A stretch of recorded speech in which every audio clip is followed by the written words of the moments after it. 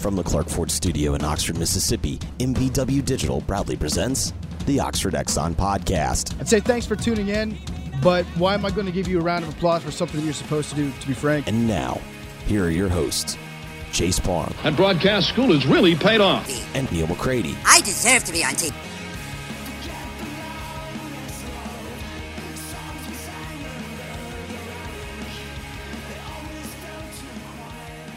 Welcome into this Thursday edition of the Oxford Exxon Podcast. Chase Parham, Neal McCready, Clark Ford Studio. Jeffrey Wright joining us as well to begin the program. A program brought to you every single day by the Oxford Exxon, Highway 6 West in Oxford.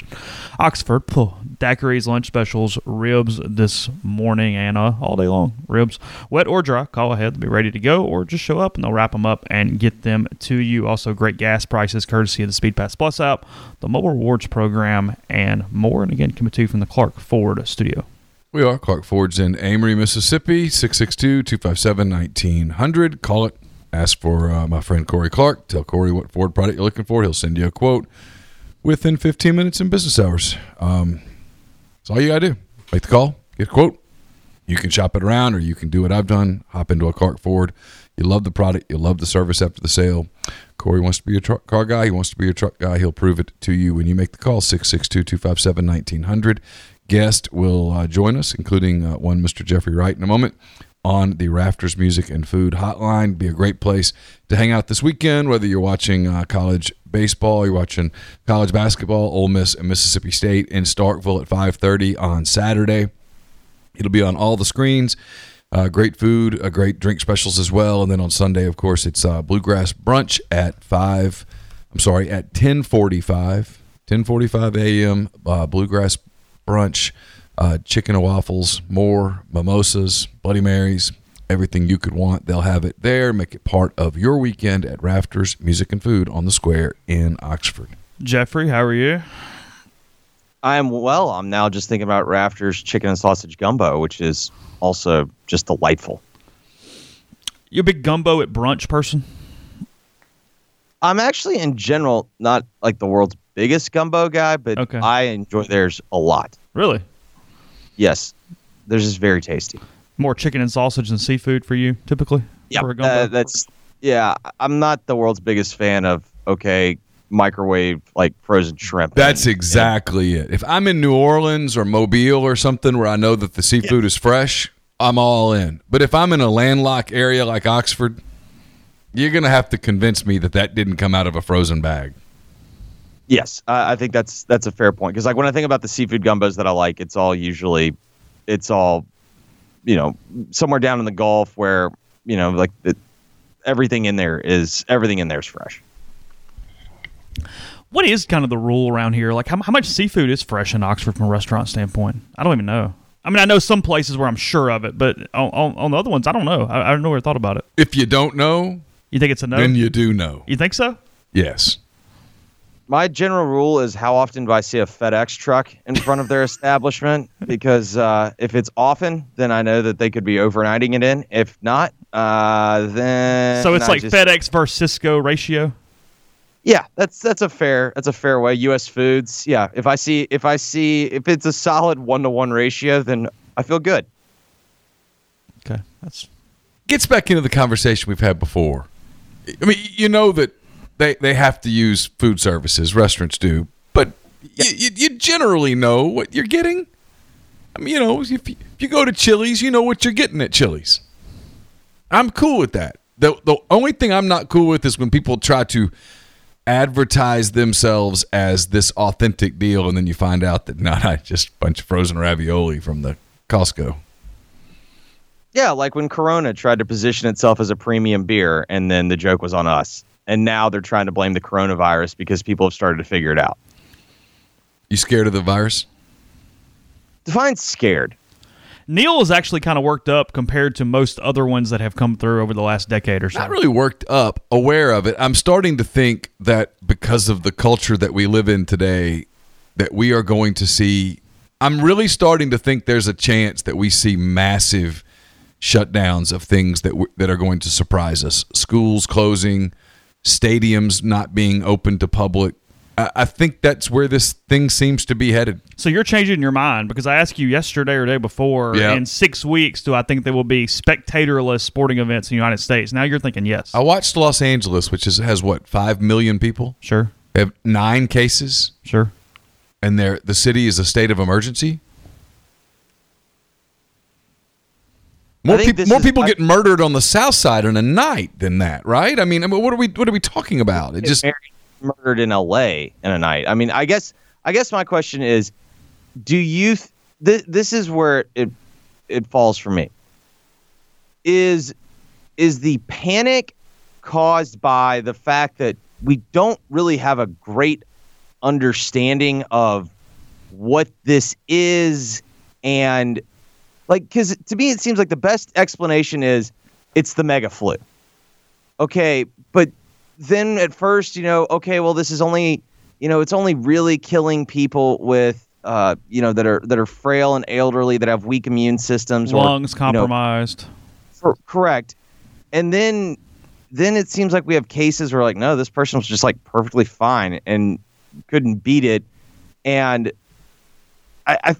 I'm curious, do you think that the shutdowns are the result of people don't know A, the strength of it, B, we obviously know it's contagious, but we don't know how, I wonder if it's the unknown that it's causing so much panic, or is this the classic example of this is the ultimate 2020 thing, in that this is clearly an issue, but it's not nearly the issue that the outrage and uproar and news coverage is giving it, and therefore we're overreacting? Because I'm not pushing one way or the other.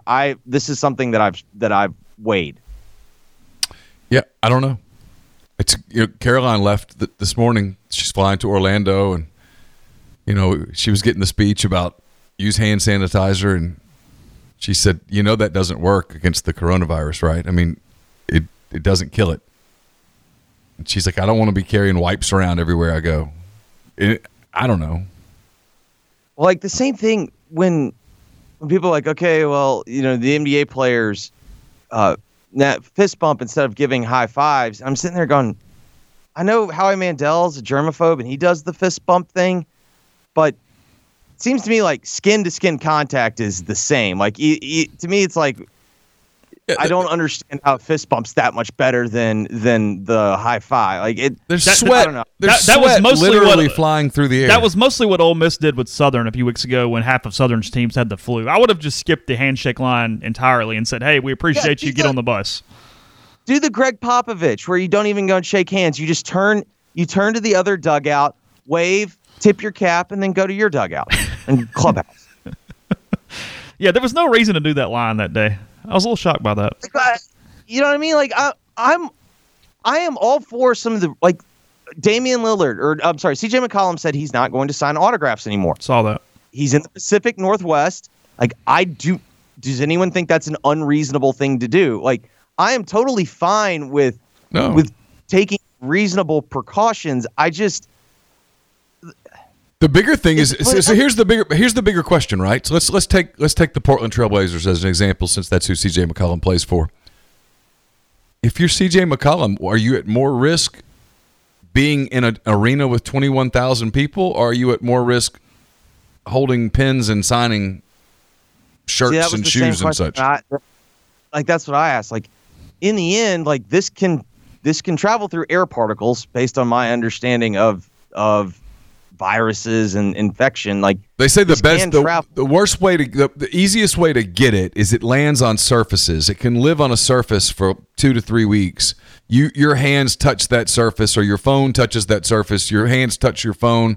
Your hands go to your mouth, your nose, your eyes, and boom, you've been exposed to it. Yeah, it's honestly one of the tips that I saw that I thought made the most sense was, hey, you need to regularly clean the surface of your cell phone.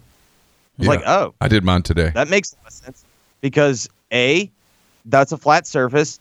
B, I'm on it all the time, touching it all. To me, if coronavirus can attach itself to cell phones, I am doomed. Well, they're saying that 40 to 70% of the population of the globe is going to, quote, get the coronavirus, but not everybody will be symptomatic. Not everybody will be impacted by it. Some people's immune systems will just filter it through. There are some stereotypes that are there for a reason. Everybody has kind of freaked out or been more aware of it, and then basically yesterday Augusta National just said, "Hey, we're going to play the tournament. That's what's going to happen. No big deal." They put like all these links on their website to how to find everything, and then their quote was simply, "We're proceeding as scheduled for everything." Well, in fairness, Augusta National might have like body scanners that that you'll walk through that they'll like make you think are somehow that they're like a metal detector, but in reality they're body scanners. And then once they find out that you go through, you have coronavirus, they just have a sniper up there to take you out. Like, okay, problem solved, moving on. And it's easy to say that today. 3 weeks from now, they might be singing a different tune. Who knows? I mean, that's the whole thing. I guess in LA's the reason why the fact that you bring up LA is a perfect example of what I'm saying with what I can't figure out is what is like, I don't feel like we have an objective understanding of what the threat level is. And the fact that LA is the first, LA's having this massive shutdowns, like that's perfect because that's what LA would do. Like LA just panics and, they overreact to every social media. And it's like, but at the same time, it's LA and it is, you have tons and tons of people. You have tourism, you have people flying in and out. And so I completely do understand if this is a legitimate threat, wanting to take precaution. But do you see why I'm struggling with this in terms of, sure, okay, what is determining what is the actual threat? It's like I'm going to Nashville next week, going into an arena where the night that I'll be there might be 5,000 people in it. But still, I mean, is that unwise? I mean, you know what I mean? It's just, I don't know. That's the people who are panicked. I'm like, I don't get it. And then the people who act like, oh, this is absolutely nothing. The World Health Organization says differently. So it's like everything else, I guess. It's somewhere in the middle, and we'll just see what happens. Yeah, I have no idea. I will say, what's going to be around longer, the coronavirus or Penny Hardaway as Memphis's coach? I'm going to say Penny because I do think it does seem like they're close. Like we are putting this is the good thing about when you have like a worldwide pandemic is that you are assembling the best minds in medicine and research. And it does feel, like this has obviously been moved to the front of the caseload. So I believe in smart people. So I think they're going to at least figure something out. The problem with Penny Hardaway is this is uncharted territory in terms of how this will be decided. My experience and almost every other experience dealing with an NCAA case is before, it's the process of the Committee of Infractions, which God knows, we know that process can drag on and drag on and drag on. There's no real timeline for this. The best that I can understand from conversations is when it actually gets to the presenting of essentially the courtroom moment that Neal covered over in Covington. Mm-hmm. Essentially, like what happens is both sides say, okay, well, here's a timeline that we think is acceptable. And then this panel decides what the timeline actually is. And then it's from there.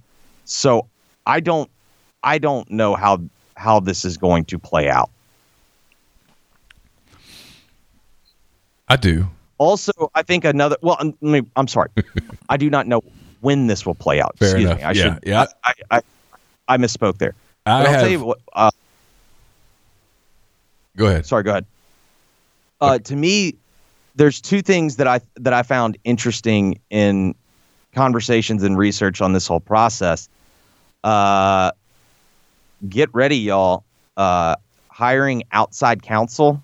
You can use them as strategy and whatnot. They will not be in that room with you. There's no doubt, and I think we talked about it in November when they did it. there is no doubt that the way that they double-fingered the NCAA that night when I think they were playing like Illinois State or Chicago Wesleyan or somebody. The jerseys or the shirts or whatever? Well, not even that. But the night that they said, you know what, Wiseman is going to go get it was Illinois Chicago. Don't quote me on that. Yeah, he's going to go get an injunction and he's going to play, damn it. That was so stupid. It's one thing to... Okay, see if you agree with me on this. Does this make me a hypocrite? In real time, when they did this injunction thing, and I was the first person that said, are you out of your mind? Like, people used to do this all the time in the 70s and the 80s, and then their programs got hammered more so because of this. There's a reason why, like, this... They didn't reinvent the wheel of getting the injunction and saying, well, the court said we had to play him, so we played him. Like, that doesn't hold up. With that being said, once you made the decision to play him, I think one of the dumbest things they did was deciding, okay, well, basically like what they did is like they had like the adrenaline rush and they kind of had like the mob mentality. Everyone's like cheering him. And then they had the sobering moment, like the next day, like, our bad. Like, can we just like do a do-over and everything's cool? I just think once you made the decision to play the ineligible player, like your fate's sealed. Just go ahead and keep playing him. That was the part I didn't understand. Why not? You did it. It was everybody there had gotten so excited about Penny Hardaway, as you well know, Penny Hardaway and Memphis basketball and the momentum and all the recruiting and I don't want to get you in trouble, so it's me talking, not you. Some of the people at your station interviewing everybody related to every one of these recruits, and I know it drove ratings and I knew it. But the thing is that it created this fervor that when there was this moment of sobriety, when the NCAA said, hey, he's not eligible until we get this thing cleared up. We recommend that you not play him. Instead of them saying, hey, you know what, we're going to win this game anyway. Let's take a step back. Let's get this thing cleared up. We thought we had it cleared up. They have new information. Let's follow this thing through. It's going to be frustrating, and the fans are going to get upset, and they're going to yell and scream, but this is the prudent thing to do. Instead, from the top levels down, and this is why I think they're going to get hammered. I think if you could blame this on some assistant coach or even some assistant compliance person, I think they'd have a chance to say, hey, we kind of screwed up. We're sorry. The fact that this was the president, the AD, the head coach. You and I talked about this yesterday a little bit. Penny Hardaway really kind of pulled a Hugh Freeze in a lot of ways. He said, hey, this is a new day. We're gonna go elephant hunting. I'm not getting the words right, but it doesn't matter. You all understand my point. And then when there was pushback with Freeze, there was pushback from other programs. With Penny, there was pushback from other programs. Freeze said, "Hey, if you got something to say, send it to compliance." Penny said, "I want all the smoke." It's all the exact same thing. It's literally the same playbook, and it is precisely the way not to handle it. And as with Freeze, did they find everything they were looking for? Nope. Against Ole Miss, nope. They didn't find everything they thought they had. I think they thought they'd have this treasure trove, but they got enough. Found a booster, found a stepfather, found whatever, found a paper trail. And with Penny, they've got. Look, does the NCAA believe that all he gave them was $12,500? Nope. The NCAA thinks that Penny bought the house. The NCAA thinks that Penny's been paying the family. The NCAA thinks Penny's been paying all these recruits. Can they prove all of that? Probably not. Do they have enough to absolutely drop a sledgehammer on them? Yep, and they're going to. Yeah, and I would also add the other thing, in my opinion, that is similar with Freeze is that because when Freeze got there and he did a great job in 2012 getting that team, to 7 wins. And they stayed healthy, but, they played hard and they won more than they were expected to win. And then you get with the recruiting hoopla and everything. And so the adults in the room lost all leverage, and they got caught up in the, God, we're making money. Like, we're selling tickets, donations are up. Like you get caught up in that, and in the end, Penny Hardaway, in my opinion, is not the first coach that wants his best player to play. He didn't have the experience like Freeze to understand, all right, yeah, this is, I think this is BS, but you know what? This is the system, so we got to play by the rules. Let's try to get this done and over with as quickly as possible and get back and get him on the floor. Instead, it was defiance and how dare you, and I'm sticking up for the little man, like you're just coming after us because we're Memphis or we're Ole Miss. And it was a rallying cry. But part of the reason why the big boys don't get caught is it's not the systematic protection by the NCAA. It is the big boys know how when these things develop. A, they don't leave paper trails. That's a big one. And then B, when these types of issues arise, they know how to deal with them, and it's not defiance, and it's not F you, come get me. Rebel fans, renew your football season tickets by March 31st to secure your seats in the vault this season. Tickets start at just $199, can be purchased by visiting fb.olemistix.com. Fresh off a tournament win and a midweek win, the Ole Miss baseball team back at Swayze this weekend as they host Princeton. General admission tickets are available by visiting olemistix.com. The Ole Miss softball team kicks off a full week of games at the Ole Miss softball complex this week. It includes a weekend series beginning on Friday against Central Florida. Admission is free. For more information, visit olemistsports.com. And join the Ole Miss women's tennis team at home this weekend as they host Georgia at 3 p.m. on Friday. And again on Sunday as they host Tennessee at 1. Admission is free. For more information, you can visit olemistsports.com. Our friends at Blue Delta Jeans are excited to announce that beginning this week, pre-orders are being taken for the return of Duck Canvas. Longtime Blue Delta Jeans clients will remember this durable, long-lasting fabric. It's back in stock by popular demand in navy, canyon brown, green, and gray. 10.5 ounces. This Georgia milled fabric will provide you with the ultimate American-made pant that is nearly unbreakable. For more information or to place your order today, BlueDeltaJeans.com, or reach out to Blue Delta Jeans on social media at Blue Delta Jeans. Podcast is brought to you by In-House Interior and Design. They are on Main Street in Tupelo, also inside Sugar Magnolia in Oxford. Booth 34 for that, to see all their different dorm room options, CAS, stage dorm room, to give you some different ideas if you would like to schedule a dorm room design appointment. 20% off to that. If you want to take a part of it, you can give them a call at 662-681-6241. They handle every aspect of the design for you with a home, from paint, wallpaper, lights, fixtures, flooring, rugs, furniture, and much more, with over 30 years combined experience. So, again, give them a shout, 662-681-6241. I couldn't agree more. Kind of curious here, just kind of switching off this for a second because I'm reading the message board and Twitter and whatnot. We haven't really talked about this. Well, healthy place. A healthy community of conversation. Yeah, healthy everywhere. I'm just trying to get a lot of knowledge this morning. This Tuberville Sessions runoff has a chance from a Senate standpoint to be one of the more fun things that we've dealt with a little bit, because you got Trump going after Sessions. Doesn't necessarily endorse Tuberville, but does everything but by negating the opponent. They're both trying to see how conservative they can get in this state. It's become a little bit of an Alabama-Auburn thing with some guys. I mean, there's a lot here from a Senate primary runoff deal.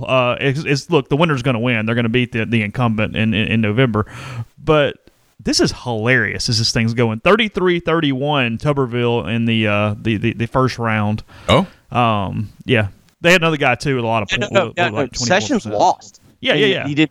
Tuberville obviously didn't get a majority, and that's why it's at a runoff. But, I mean, Tuberville beat him in terms of percentage-wise. Yeah, he did. And then Trump went after Sessions again yesterday, That's right? What I'm saying. Yeah. So this is good. God, let's take a moment. Speaking of people that do understand how to game the system, do you really think Tuberville when Tuberville's deeply, he's deep in thought at night. Do you think that he's just going over the Trump agenda and checking off? I agree with that. I agree with that. But do you think this is a man that goes, I'm running for the Republican nomination in to Alabama, be a senator, and which Trump means is you're running going for the office because the election itself is a formality, right? And Trump is attacking my number one opponent. I think I know what I'm going to do. I'm going to cozy up with Trump. Yeah, yesterday, here it is. Trump says, let's see. Forget the X's and O's. It's about feelings.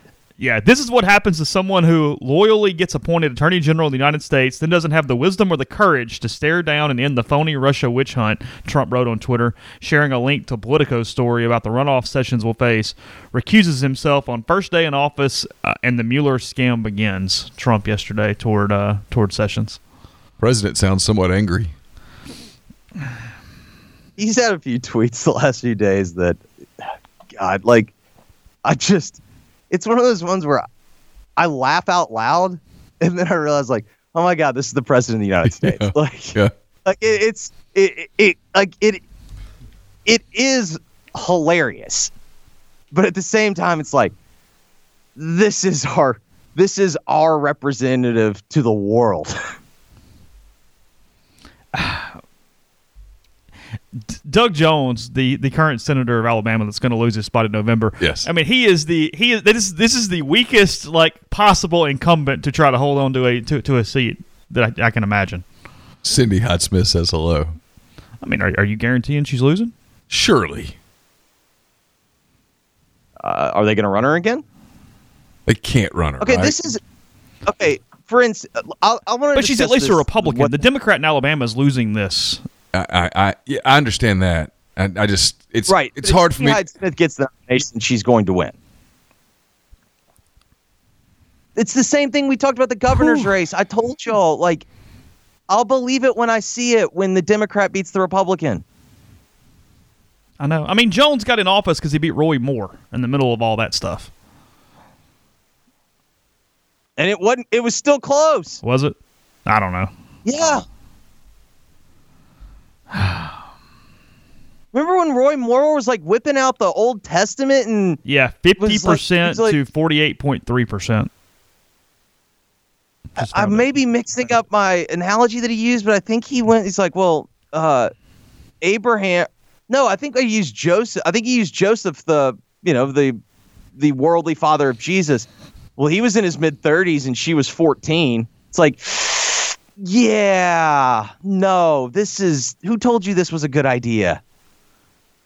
Oh, I don't even recall that. Yeah, it was not good. All right, here's what I want to discuss with y'all. Yep, sure. Biden is, he's Biden. I think the idea of Joe Biden is way better than the reality of Joe Biden as a candidate, if you will. I'm not even discussing politics. I'm just saying as a candidate running for office. I think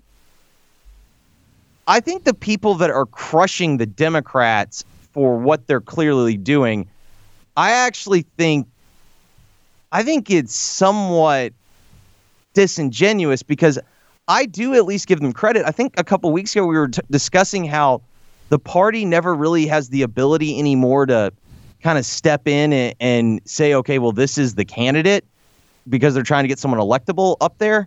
And we with the way that you can build your own brand and whatnot, the party is not necessarily as strong as it once was. I do kind of give them credit for going, okay, if Bernie Sanders runs, we cannot win. And yes, Joe Biden is not our best candidate, but he is the best chance to beat Trump in a general election. We've got to organize and get this done. Otherwise, you wind up, you're going to have Comrade Bernie running against Trump, and good luck with that. And to me, this is what the Republicans didn't do, or early enough in the process, because basically everyone knew that all the Republicans knew they were running against Hillary, And I think anyone that studies politics knows she's not a great candidate. She doesn't win elections very, very easily. And so no one was backing down. I do kind of give the Democrats credit for understanding the reality of the situation and not letting Sanders end up being your nominee, or doing your best to make sure he doesn't wind up as your nominee. Well, no, that's what I told Neal yesterday. It's a school board business. How do we? What is our best chance to win the general election? Period. That is it. Right. Bottom line. I mean, that's all that matters, and that's what's happened to Bernie two elections in a row, 16 with Hillary, and then now this as well. So no doubt. Any college basketball thoughts before we let you go?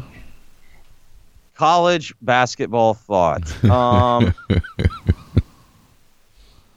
College baseball, college football, NFL, hockey, soccer. Take your pick. Congrats to Bree and Tyree. Okay. Yeah, for sure. We'll talk about it. We're going to talk about it in a little bit. I thought it was fitting last night that his team sputtered and he had to put that team on his shoulders and carry them to a win in his last game at the Pavilion. I thought it was appropriate. He's had, as someone who's covered his entire career, the guy's had one hell of a career. I think he's right now 5th in the school history in scoring. I like Brian. He gets a knock from some people for being selfish and stuff like that. I've never really seen that. I mean, he's thoughtful. I think he's a pretty intelligent guy. I think he cares, and he plays hard. And the part where he thinks about his future and how he can best prepare himself to have a run at the next level, I don't really consider that selfish. I just consider that being smart. I only covered his freshman year, but I feel the same way. I always thought he was, that was a good guy to cover. And then I've never felt like he's selfish. I feel like he wants to win. And I think he's looking around at his team and realizing if I don't score, we don't win. And I don't necessarily view that as, a me first guy. No, I mean, come on. I mean, he's one of those guys that already, and the majority of people already has a incredible legacy. It's only going to go up as he kind of moves on, and time does what time does with a lot of that stuff. No, everybody took the tired thing and ran with it a little bit that wanted to be kind of negative toward Bria. But I mean, I can't imagine this team right now without Bria and Tyree. I'd be tired too if I were Bria and Tyree. Yeah. Oh, absolutely. He played 39 minutes last night. Every minute is stressful. Yeah, that was the part that people just don't get. Is it's kind of like pitching. When you pitch in a game and your team's up 10-1, it's not, every pitch isn't high leverage. When you pitch in a game and it's 3-2 and your team's up 1 in the 8th inning and they got runners on second and third, when you come in from pitch 1, it is stress. And then my college baseball thought, Chase, I do not really have one. I've watched the team kind of play. Blair's watched it, so I'll give you Blair's thoughts. Sure. Blair thinks they're good. Blair, for those that are new to the program, Blair's my brother, and Blair was on the team for 4 years. Blair thinks they're very good. His concern is, and he actually had a good way of explaining it. He doesn't know if they have enough pitching. He does think the 3 starters are going to be relatively like the above average starters. Sure. Like even in the SEC, he thinks those are 3 quality starters. He's concerned about the bullpen, but this was an unbelievable line. He goes, sometimes the worst thing to do is give Coach B a lot of arms because he's only going to throw 10 of them. And so then you wind up getting, some like good guys get squeezed out. He goes, it actually might be better that they don't have that many arms because everyone just has a clearly defined role and you're not worried about someone getting overlooked. It is an interesting deal because, my first thought in my gut is, the bullpen's an arm short. But I think some of it's that the guys who played well are not necessarily the guys who I was thinking would play well when the season started. So I haven't made that transition in my mind yet, if that makes sense. Because, Tyler Myers is hurt. Greer Holston is just struggling. There's some names that have popped where I was not expecting them. So I'm going, they're an arm short, but you look at the numbers, and I think their team bullpen ERA is under 3. It's fine. It's all right. It's all good. So now, if you want the if you want the traditional Ole Miss view, Aaliyah loves her baseball team too. And Aaliyah is convinced that this is a team that's going to go like 17-1 or whatever, whatever their non-con record is, only lose the one game. And then she thinks they'll be, 14-16 in the SEC. So there's a good rebel for you. Last thing, 90 seconds here. John Talty just tweeting this out this morning. Scott Cochran told people outside forces intervened to stop him from getting the Ole Miss job. Others said Kiffin simply went a different direction. The experience created a rift between Cochran and Saban and led to Cochran pursuing multiple positions. Oh, I bet I know this. Do you? Yep. Okay. I have a guess. Yeah. I don't think outside forces is outside. I don't think it's plural. Ain't that far outside. And a force? And it's a force. A force. And I completely buy it. And I don't think it was Slick Nick. No. I'm gonna tell you this now. I kind of wrote this on Twitter. I think. I don't know. I might have just told somebody. I've gotten to do a lot less tweeting as I get older because it's just not worth it. Good for you. Nick Saban and Scott Cochran, that relationship had run its course. Scott Cochran had, on a couple of occasions over the last few seasons, come to Alabama for more money, and Alabama had ponied up. The consensus feeling from talking to people who absolutely knew what they were talking about was that if Cochran came back to Alabama one more time and said, I want more, they were going to say, see ya. Have at it. There was a sense inside that program that it was time for a change in that department anyway, that his personality had run its course, that Saban was prepared and maybe even eager to move on. It's my opinion that Kiffin absolutely intended to hire Cochran, felt like he was probably going to get Cochran, and then something happened. It was Talty that tweeted that? Yeah. I would agree with Talty that there was outside forces. I just might not include the S. But John might very well know more than I know about it. He's good at what he does. Have a good day, Jeff. All right, guys. Was Jeffrey Wright on the Rafters Music and Food Hotline. Got about 4 or 5 minutes for another break. Speaking of Lane, Neal, you want to offer up anything? If you say no, we'll move on. I mean, we had a thing yesterday. It was not supposed to get public.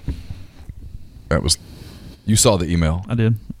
You weren't at the thing, but I was at the thing. You got this email about the thing. I did. I'm not going to get into all the other stuff. I'll do the schedule stuff because I think that's the part that was actually told to us before the thing. They're going to start spring practice March the 17th, which is a Tuesday. They'll practice on Tuesdays, Thursdays, and Saturdays. The practices are open to the media, starting with the second Saturday, which I don't have a calendar in front of me. I think that's March the 28th, give or take a day. The first Saturday is closed to the public. Starting with the second Saturday, those practices will be open to the public inside Vaught Hemingway. Mm-hmm. So that's Saturday the 28th, and then 2 April Saturdays, and then the Grove Bowl, I think, is the 18th. Is that right? That is correct, yes. I don't have a calendar in front of me. People forgive me. And then, that's not particularly noteworthy. The whole open to the media thing, people are going crazy about that. We can have this conversation a little bit. You and I have talked about this before. I typed this morning. Oh, I'm using the headset anymore. I don't need it. I'm far more interested in access to people than I am access to practice. Now, I'm 50 years old. I've been covering college football essentially as a beat writer since I was about 24. Mm-hmm. If you show me one practice, I've seen every practice. Unless it's an NFL practice, which is a different practice. I will be interested to see what his practices look like in the fall, because I'm told they're fast, they're to the point, they're quick. The one interesting thing was in the fall, they are, if they can get it done, they couldn't get it done for spring, obviously, because schedules had already been done. Mm-hmm. they are going to practice in the mornings. I think pretty early in the morning. It's his philosophy that that's just a better way to start the day. Kids go to class because they're already up, and they're off their feet more later in the day. As the week goes on, when you start to try to get fresh for Saturday, they practice Wednesday morning, and then they're kind of off their feet really until Friday when they have a short, full-speed practice. So instead of practicing Wednesday afternoon late and then having a practice Thursday night and then a walkthrough on Friday, his philosophy is practice Wednesday morning, have just a little walkthrough on Thursday morning, have a quick little practice on Friday morning, and then you're off your feet until the game on Saturday. A little fresher. That's the stuff I feel comfortable talking about from the little thing that we weren't supposed to talk about yesterday. The morning practices could adjust podcast schedule. We'll figure that out as time goes. Might have to play around with it a little bit. Might have to alter it a couple times. We'll figure that out. Obviously, 8 a.m. may not be possible every day, so we'll let you know. And we talked about that. And here's the other thing. I mean, all those practices aren't going to be open to the media, and even if they are, I'm not going to go cover a Thursday morning walkthrough. There's nothing to cover. Season ticket numbers up 78% year to date right now, by the way. I think what it shows you is that he is aware of just how lethargic the program had gotten. Mm-hmm. He is aware of just how, I don't know if despondent is the word or just apathetic maybe the fan base had gotten, and he's going to try to get it back. I don't know what you can do to make football practices fun to watch. They're difficult to watch, and he's got a thin team. So I don't know just how. I think the people who are expecting a spring of just head-knocking physicality are going to be in for a disappointment. I don't think that's prudent. I don't particularly think that's his style, and I don't think that's what you'll see. It's fair. We will talk some basketball in 1 second. Before we do that, I'll tell you about Community Mortgage, Oxford, Memphis, Soto County, and Chattanooga. Underwriting and processing is done in Memphis. You're getting local underwriting and understands your market. A leader in condo financing, the float down option, and with the rates as low as they've been in a really long time. Good time to give Jason a call. Also, if you've refinanced or purchased even in the last year, probably can help you out a little more there as well. 662-234-2704 or JLOWE at communitymtg.com. We're also brought to you by Bluff City Advisory Group. They're dedicated to building the future you desire. Founded in Memphis in 2019, their team is comprised of established and seasoned financial experts who came together to serve individuals and families of their beloved hometown. The firm is built on decades of wealth management experience, and they've seen it all. The financial advisors have a reputation for professional excellence, and their clients rely on their high level of confidence and integrity. Whether you need guidance on developing a financial plan, creating a customized executive benefits program for your business, or preparing a detailed asset allocation analysis, Bluff City Advisory will provide forward-thinking and cost-effective investment strategies customized to uniquely fit each client. 901-365-3447 or email Ben, that's B-E-N, at bluffcityadvisory.com. We're also brought to you by Oxford University Bank.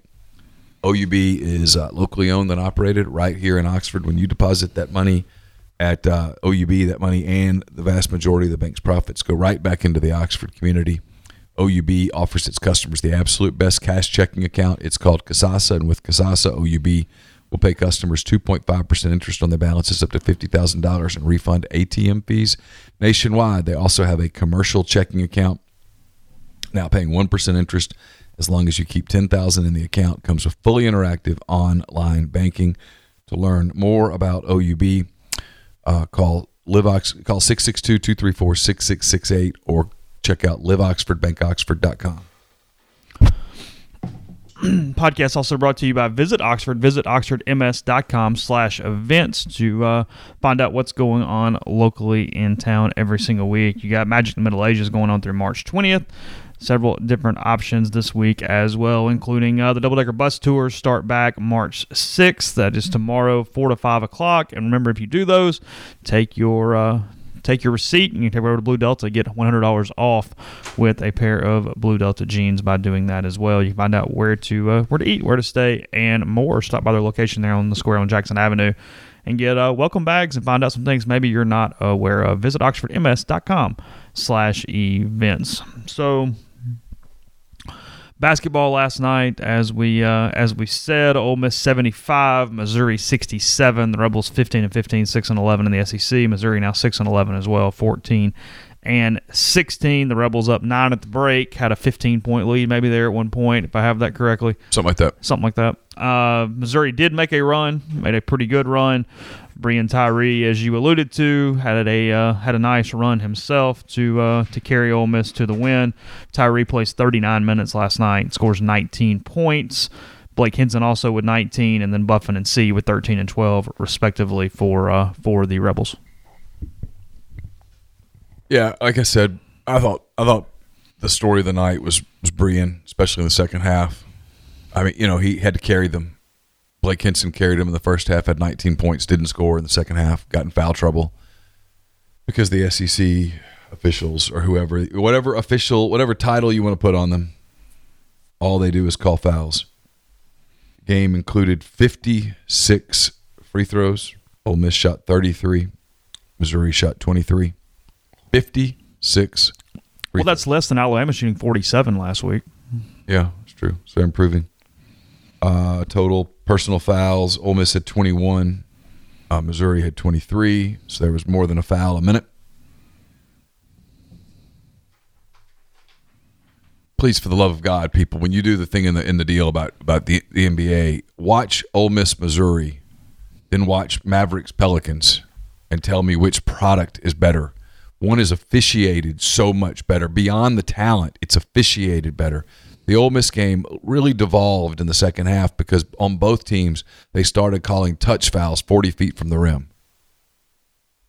It ruined the flow of the game. I don't understand why anyone would make an emphasis on calling that. They went to calling a lot more hand checks like 5, 6, 7 years ago, and it seems to have gotten worse every year with more and more and more and more. And I don't know why. I can't figure out the positive of doing so. If you're in an official meeting, I don't know what that person would say for, hey, why we should do this. I'm with you. I don't know. I don't know either. They've got to fix it. They have to fix it. It's unwatchable. The coaches themselves, before you guys think, oh, you're just hating on Ole Miss, you hate on college. No, college coaches, plural, are using the exact same word. It's unwatchable. They watch it because they get paid millions to watch it, to break it down, to scout it, to analyze it. But they're more frustrated than the fans are. I mean, Blake Hinson completely taken out of the game last night. Hadim C taken out of the game last night. And Missouri had guys with 4 fouls. I mean, they've got Reed Nico had 4 fouls. Xavier Pinson had 4 fouls. Drew Smith had 4 fouls, including a couple of really questionable fouls that, quite frankly, cost Missouri a chance to come back and win that game on the road.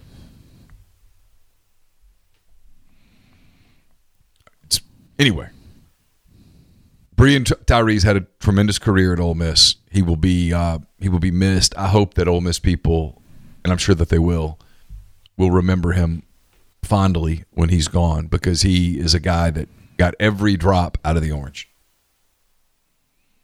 Got better and better, improved. Yes. Played within multiple schemes.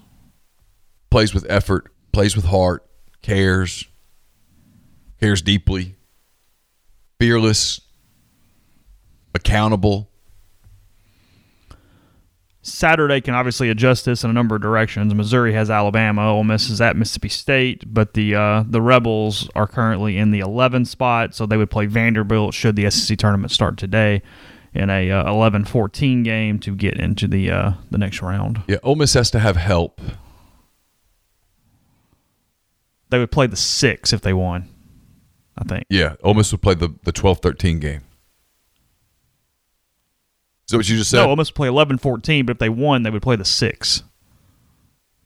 Oh. No, Vanderbilt, I'm sorry, Missouri has the tiebreaker over Ole Miss right now. Is that right? They do? On ESPN, Ole Miss is listed ahead of Missouri. That's all I'm going on. I think the way it works, since Ole Miss and Missouri split the season series, they go to how they did against the SEC opposition starting at the 1. Missouri has a win over Auburn. Okay. Gotcha. Good enough. I could be wrong, but I think I'm right. It's the difference in playing Vanderbilt or Georgia and playing the 5 or the 6 on day 2. Yes. That is what it's doing. As of this moment, it's my understanding Ole Miss would be the, quote, home team against Georgia in the 12-13 game, and if they won, they would play Mississippi State or South Carolina if it ended today. Okay. State and South Carolina are tied for the 5th spot at 10-7 in the league. Gotcha. If Ole Miss beats Mississippi State on Saturday and Missouri loses to Alabama, Ole Miss would get the 11. Because Ole Miss can't win a tiebreaker against Arkansas? No, Arkansas, by beating LSU yesterday, Arkansas is playing on Thursday. Okay, gotcha. Alabama now for sure playing on Thursday because Ole Miss won. Yeah. Arkansas because Missouri could have caught Alabama, I think. Yeah. Had Arkansas done some other stuff too, whatever. Even if Arkansas goes and loses at A&M, they have 7 SEC wins, and they have the tiebreak over Ole Miss by virtue of winning.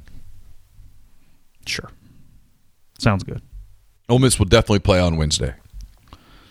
You think they have a shot Saturday, though? Oh, I think they have a real shot. A real shot. It's a favorable matchup. They're playing pretty well right now. State just lost an absolute crushing game. Will be tight as a drum. Yeah.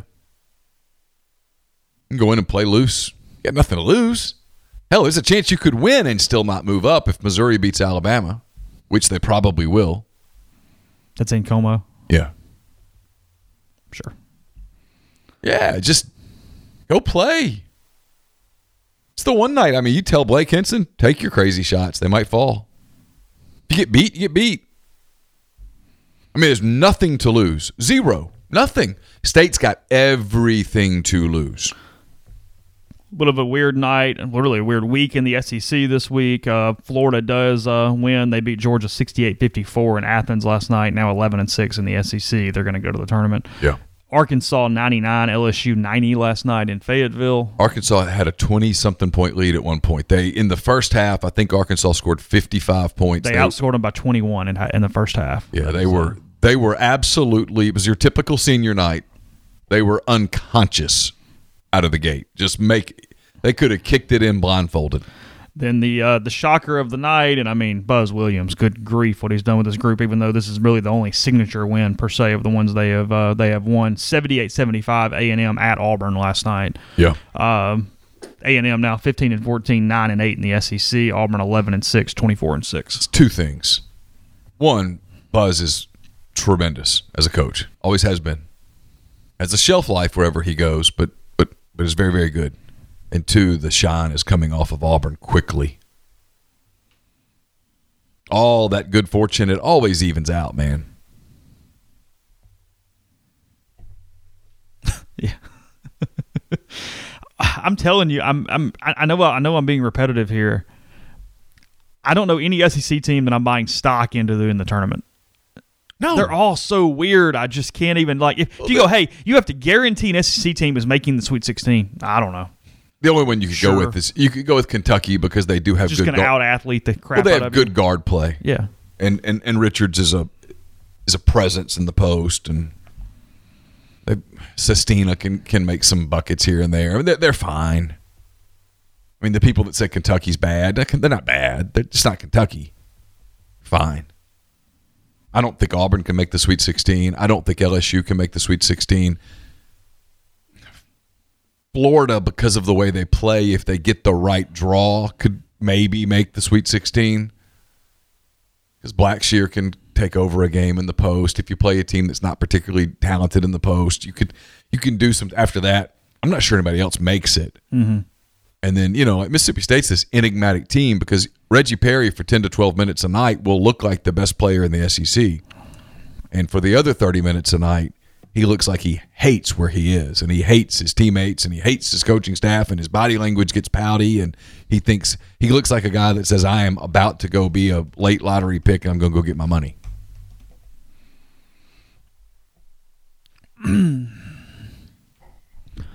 We'll see. Saturday. What time? What's that start time? 5:30. 5:30 on Saturday. Yeah. Okay. Going to tell you real quick about Specialty Orthopedic Group. If you're injured but not sure where to go, no matter where you are, Specialty Orthopedic has you covered with 3 convenient locations in Tupelo, Oxford, and New Albany. No referral is needed to schedule an appointment. And with one of SOG's fellowship training subspecialized surgeons at any one of the 3 locations, with 24-hour scheduling, SOG makes it easy to accommodate you. Call 767-4200 or request an appointment on their website at www.sogms.com. Specialty Orthopedic Group.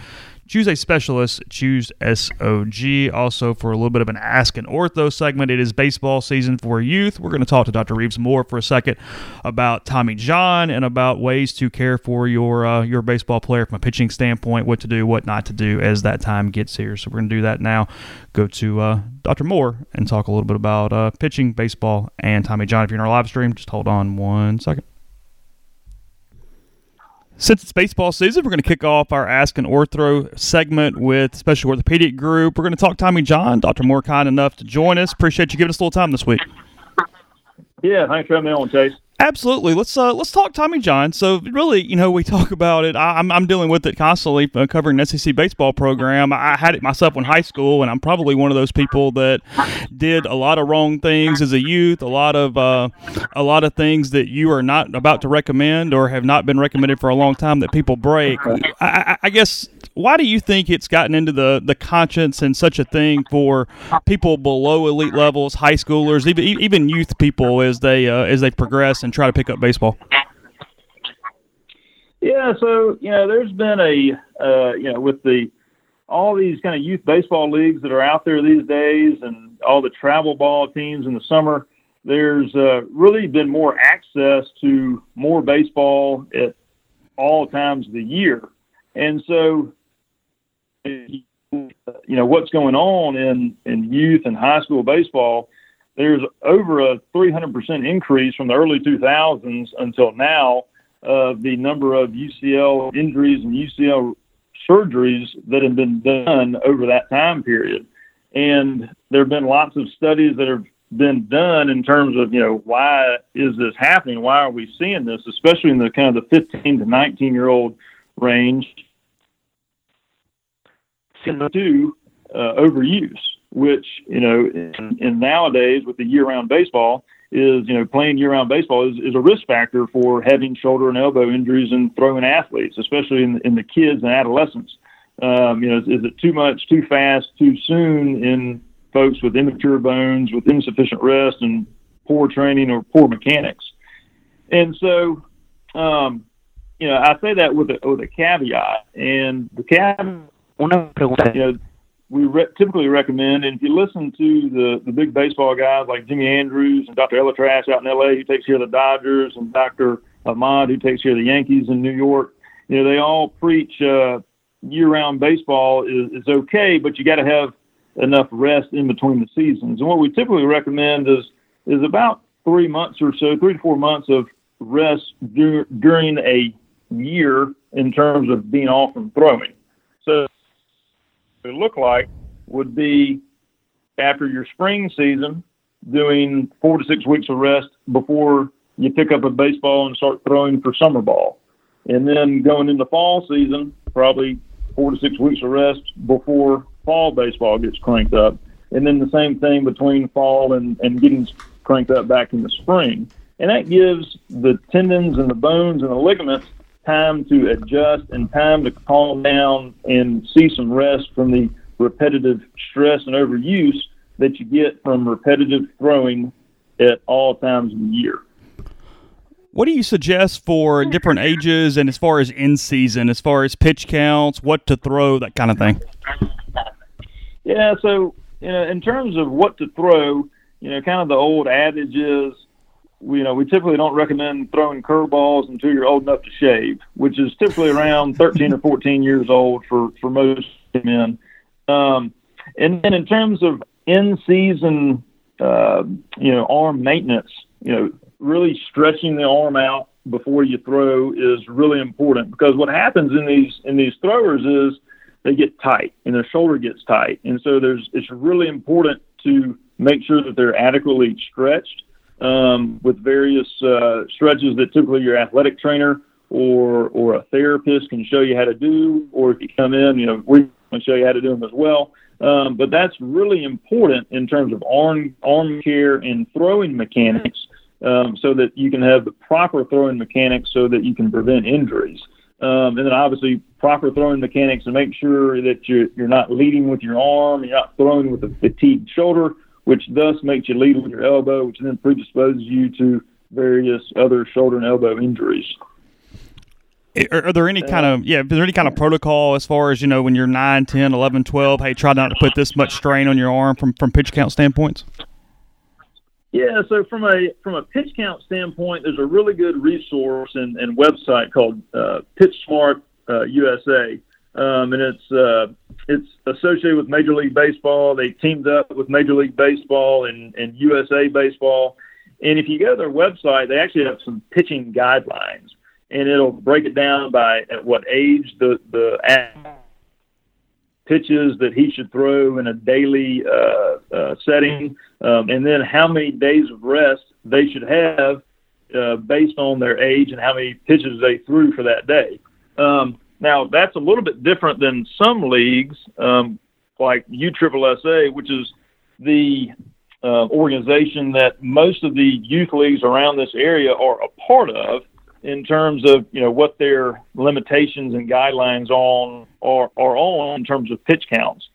So most leagues, Babe Ruth, the double ABCs, the Connie Max, and all that go by number of pitches that the pitcher has thrown.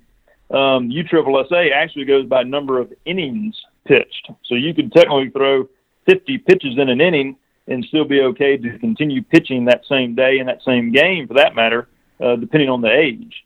So there's a distinction in terms of, is it as part of the guideline, or is it number of innings pitched? Because if it's number of innings pitched, you could throw, 100 pitches in an inning, which is way over the limit for even 17 to 18-year-olds on a daily pitch count limit, and still be able to pitch. So there's something that you need to be aware of that when you're playing for these travel ball teams, and knowing what the guidelines are and the recommendations are in terms of pitch counts and pitch limits. Obviously, any kind of pain means stop, but what are a couple of the warning signs if you've got a youth that's pitching, or even a high school player or whatever, and you're noticing some type of discomfort that could be an early sign that something a little more major could be wrong? So most folks will have, especially the young throwers, will have kind of a key moment where they felt a fastball go and they felt a pop when they let go of the ball, and they'll localize their pain to the inside part of their elbow, and they'll notice that their velocity has dropped, their accuracy has dropped, that they're throwing the ball kind of all over the place. And so having that initial injury phase where they felt a pop and they started losing velocity those are kind of the stereotypical hallmark signs that you've got an injury that probably needs to be evaluated. Other ones are, they just kind of haven't felt right over the course of, several months to even a year, and that they just kept on throwing, and then finally they just kind of had enough, and they're still not able to be accurate with their pitches. Their velocity is decreasing. So most of the time, especially in young players, you'll have a player that says he felt a pop, or in other cases, they just have some kind of general discomfort on the inside part of the elbow. They also have some numbness and tingling in their ring finger and their small finger, which typically accompanies a Tommy John injury, just because the nerve, the funny bone nerve that's right there by the ligament, sometimes gets irritated. So that's also a sign that something may be going on from an elbow standpoint. I know there's been some new developments as far as how to actually repair the UCL and to repair the injury. It was taken out of my wrist. I know they use cadavers there for a little bit. What's sort of the cutting edge thing now, or what's somewhat new in Tommy John recovery? Yeah, so the gold standard is a Tommy John ligament reconstruction, in which you take the palmaris longus graft, which is in your wrist, or a hamstring graft out of the leg, to make the new Tommy John ligament.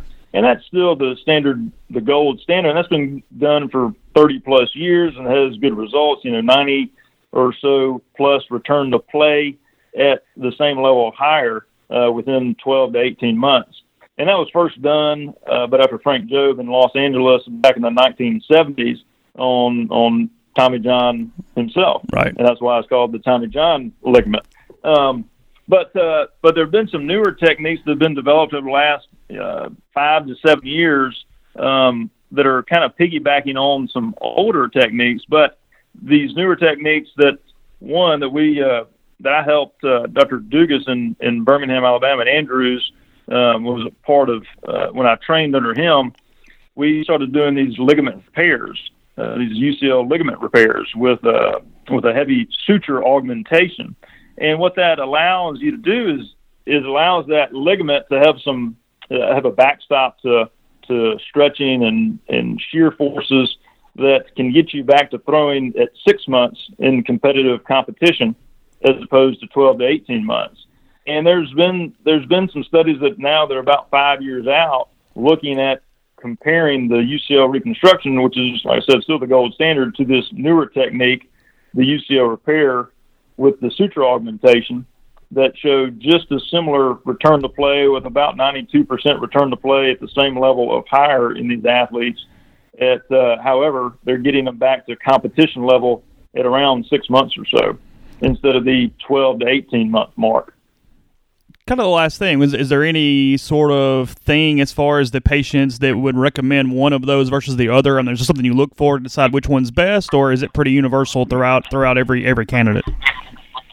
Yeah, so it's very patient dependent, and so the patients that have good tissue quality that you can look at on the MRI scan that look like they have a healthy looking ligament, the patients that have partial thickness tears that are not amenable to conservative treatment such as rest or possibly PRP injections are also candidates. And then the other candidates are where they just kind of pop the ligament right off the bone and you can reattach it. Those are the kind of the three main patients that are good UCL repair candidates. The ones that have had the partial thickness tears and the ones that have had the end of bulge tears that we call that have failed non-operative treatment with rest and possibly a PRP injection. Those are likely the ones that would do best with the repair. The guys that have attritional tears, that the tissue quality looks fairly poor on MRI scan, and that have like ossicles or bone formation within the ligament, or big osteophytes where the ligament attaches, that you actually have to take that osteophyte or that bone spur out when you're doing the ligament repair. It doesn't really leave you with enough tissue to do a repair. So that you would have to do a standard Tommy John reconstruction. So there is a difference in terms of who is a candidate for repair versus reconstruction. And most of the ones we see are the partial thickness tears or the endovulsions. So most people actually are candidates for the repair, but there are certainly some scenarios that the reconstruction certainly would be the best option as opposed to some of the newer techniques. Great information. I appreciate it. And let's talk again soon. Jace, appreciate you. Podcast also brought to you by Grenada Nissan. If you're in the market for a Nissan vehicle, Grenada Nissan's the place to go. They've got a complete selection of new and previously owned Nissan vehicles. Great lease deals as well. It's GrenadaNissanUSA.com. Brought to you by John Edwards of Regency Travel Incorporated in Memphis.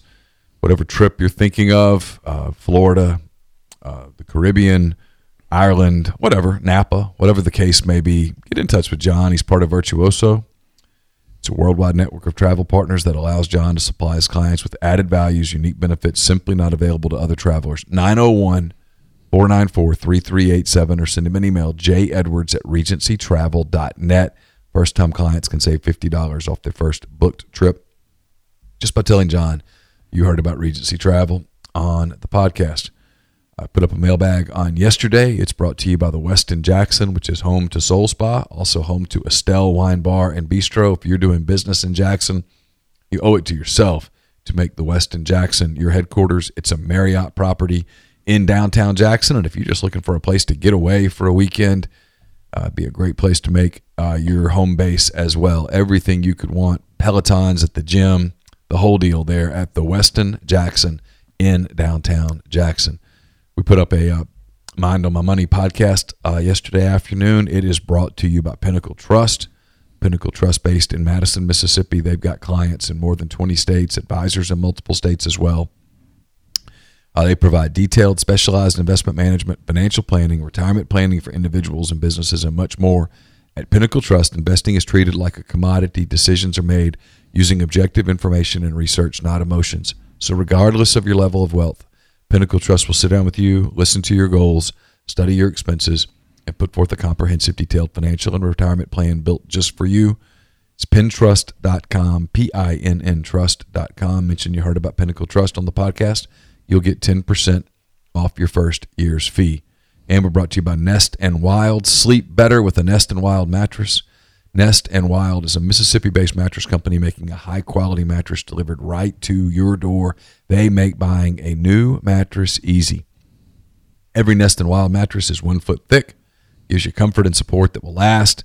A lot of the online brands sell an 8-inch or a 10-inch mattress, but not Nest and Wild. From the King, the California King, to the twin size, every Nest and Wild mattress is 1 foot thick, 100% American-made.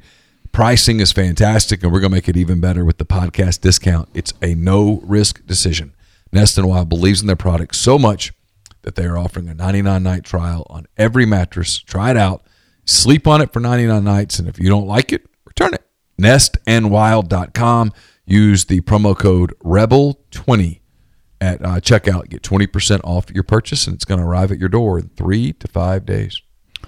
Podcast is brought to you by Tyson Drugs and G&M Pharmacy. You know, G&M is right there on South Lamar and Oxford. Tyson Drugs on the Square in Holly Springs. 662-236-2222 is the phone number. Still can time to get that flu shot. $0 copay on most insurance plans. You don't have to wait in line or anything. Get you out as quickly and painlessly as possible. They also deliver locally in the Oxford area. So give them a call, 662-236-2222. ESPN with a pretty big story on about how St. Louis actually buying into the Battlehawks with the XFL from a football standpoint. Tamu profiled a little bit in that today. So Jordan might be playing his way into an opportunity in an NFL camp. Do a lot worse as a backup or third quarterback in an NFL team than Jordan Tamu. Smart guy, great guy, has some talent, athletic. Don't have to worry about it. Not going to interrupt your clubhouse, locker room. You do okay there. Has upside. Oh, he was better than he probably got credit for, considering the team he was on overall and, frankly, Longo's system. Jordan Tamu would have been fine in any system. Dan Werner deserves a lot of credit there. Yeah. When I looked at him and said, we could play him. Yeah. And Jordan deserves a lot of credit because he came to a place where Shea Patterson was the established starter. Mm-hmm. Had other options. Could have gone to other schools. Yeah, could have gone to Minnesota. Yeah. They're pretty good at football. What is it? What's their new slogan? Oh, my God. Did you see that? Yeah. I can't even remember it. It's off growing, right? Yeah. It's lowercase G. Because we're still going to row. We're still going to row, but we're going to grow as we row. Yeah, bamboo. And the other one is he's building a house, and this is the year they put the windows in because people are looking in now. I think he recycled all this from his previous position, too. So it's just... I wonder how many wristbands they wear. 20? You think they're a wristband school? Oh, there's no doubt. You think that's a wristband program? They've got wristbands just up to the elbow. Yeah, grow. But with a lowercase g. Grow higher. Sorry, grow higher. Yeah, lowercase g, big R, big O, big W, lowercase higher. Grow higher. And also this is the year that they're putting windows in the house. Yeah, that is correct. We're talking bamboo, which I've used in the past. When you talk about bamboo, it takes 3 years to build underground before it actually shoots up to the top. So you're talking about year 4. That's when you should see it shoot 90, 100 feet in the air. We have the ability to do whatever we want to be able to do, whatever we're going to pay the price for. So we're talking about grow higher and using the bamboo tree, and you'll be able to see bamboo trees everywhere. So we're going to have like actual tangible bamboo around the Minnesota campus, the football program?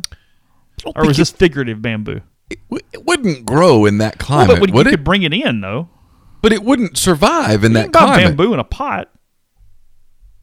Well, I get that, Chase, but it's awfully cold, right? bamboo doesn't survive in that climate. So you don't think you could keep it alive even? Well, I would have questions. I mean, I'm not a plant guy. I mean, I guess you could put it inside a solarium or something and protect it. But maybe we're building one of those. Yeah, it says why the windows, because now the framework's up, so we're installing these windows. And the wonderful thing about windows is you can look out and see whatever you want to see. You can notice the birds, the sun, the clouds, the sky. But you can see whatever you decide to see. However, different from last year, which when we didn't have any windows, we were picked 6 in the west. That won't happen this year. So now we have windows that the outside world wants to peek in and see and study and know that we're what we're doing inside the house. We know when the frame went up, you could still see in the house, right? Because you build the holes for the windows in the frame, so you still could see in the house, PJ. How would you install windows into a bamboo house in Minnesota? That just feels like I don't think the house is bamboo. We're doing two different things here. Okay. We're building a house and we're doing bamboo. So the house isn't going to be built into the 90-foot bamboo because then the windows could be so high that no one could look in anyway. Yeah, I don't unless they have a drone. Really good football coach. Awful with some of this stuff. Good football coach. Drive me insane, though. I mean, I'm trying to Can you imagine Nick Saban talking stuff like this? All right. We're going to build some bamboo. All right? And that bamboo's got to grow. All right? I'm sorry. I can't help it. Just losing my mind a little bit today. Tired? I'm okay. I didn't sleep very well last night. I've gotten where I don't sleep well hardly ever. Well, I'll be at Bourbon South out today, and I mean I'm completely sober when I leave, but I'm telling you, I'm getting older, and if I have more than one drink, I can't sleep. I'm going to go to sleep fine, and I'm going to wake up, and I'm going to get kind of hot and restless, and I can't sleep. So what do you do? When you get up, what do you do in the middle of the night? No, I'll sit there and try. I try to avoid grabbing my phone because I know the blue light's not good for for going back to sleep. Then you're up. And might as well go have a coffee. I'll use some meditation apps. Not ashamed of them. No, use those. of course not. Try to put me back out. Yeah. I've got a couple that I like.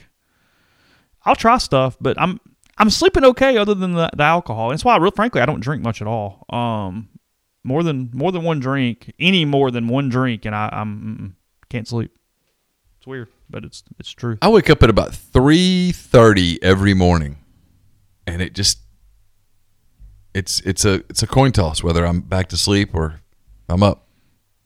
3:30. 3:30, almost like clockwork. Are you dead by like 4 p.m.? I've gotten where I'm having to throw the coffee in middle of the afternoon, and then I kind of get a second wind. I'm all good. I wake up and I start thinking. Yeah, we've had reading from the stream. We've had a couple Bourbon Souths the last few weeks. Been on a weekly schedule. This week, took an idea from Marv Merchant on the message board where we had a budget every day of the week and how we would purchase the bottles for doing that. It was $20 on Monday, $40 on Tuesday, $75 on Wednesday, $100 on Thursday, and $200 on Friday. Oh. And how you would go through that. We had a little round table for that with everybody having their choices and their decisions when they came in. So we did that, and then we tried 3 or 4 bottles. What were the first two? I'm curious. On the 20-year, not to spoil it. But no, you're fine. On the 20, I found where you could get Old Granddad 100 bottled in bond for $19.99. Okay. Some people just said Evan Williams Black Label. Yeah. Even if nothing else, you get your bourbon that you could put that mixed with cocktails. Sure. Had one buddy when I was asking him yesterday for some ideas that said, I didn't think about this outside the box. Just buy a pint of Makers. Buy a pint for your first day. Get you through the day one, and you move on from there. But yeah, I mean it's a tough category. You can find really good stuff, 25 to 40, but that's under 20. What did you pick there? For 40, you went with McKenna 10. Yeah. You can because we kind of said, okay, look, it's got to be the MSRP. It's hard to find. That's the thing. It's got to be MSRP, but let's act like you can find it on the shelf. Let's not play the game of, well, I can't get that, so that's not applicable. Some people just said 4 rows of single barrel, stuff that we typically talk about. So yeah, that's a no risk purchase. Mm-hmm. You know what you're getting.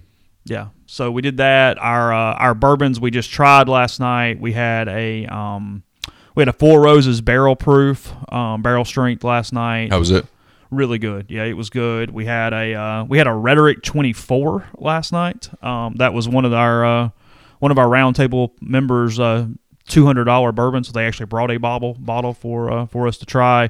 The bottle we got from High Cotton yesterday was Old Grandad 114, which is found at $25-$30. Very, very gettable. And listen to the show if you're interested in this and all, because I've never had a bourbon change profiles more neat to putting a cube in it, trying it 1v1 last night. The most difference I've ever had in one going from 1 to the 1. In what way? Listen to the show. Okay. I'll tell you in a minute. But yeah, so that's on this week's Bourbon South. That's what we talked about. And we'll probably do a Fireaway Friday tomorrow. I assume Ole Miss and Princeton start at 6:30 tomorrow night for baseball. 6:30, 1:30, noon are the times this weekend for that. And we'll have more coverage at rebelgrove.com. Almost done with my baseball mailbag. It'll go up here in a little bit today as well. A lot of questions and good questions in that this week. So you guys take care, and we'll be back tomorrow.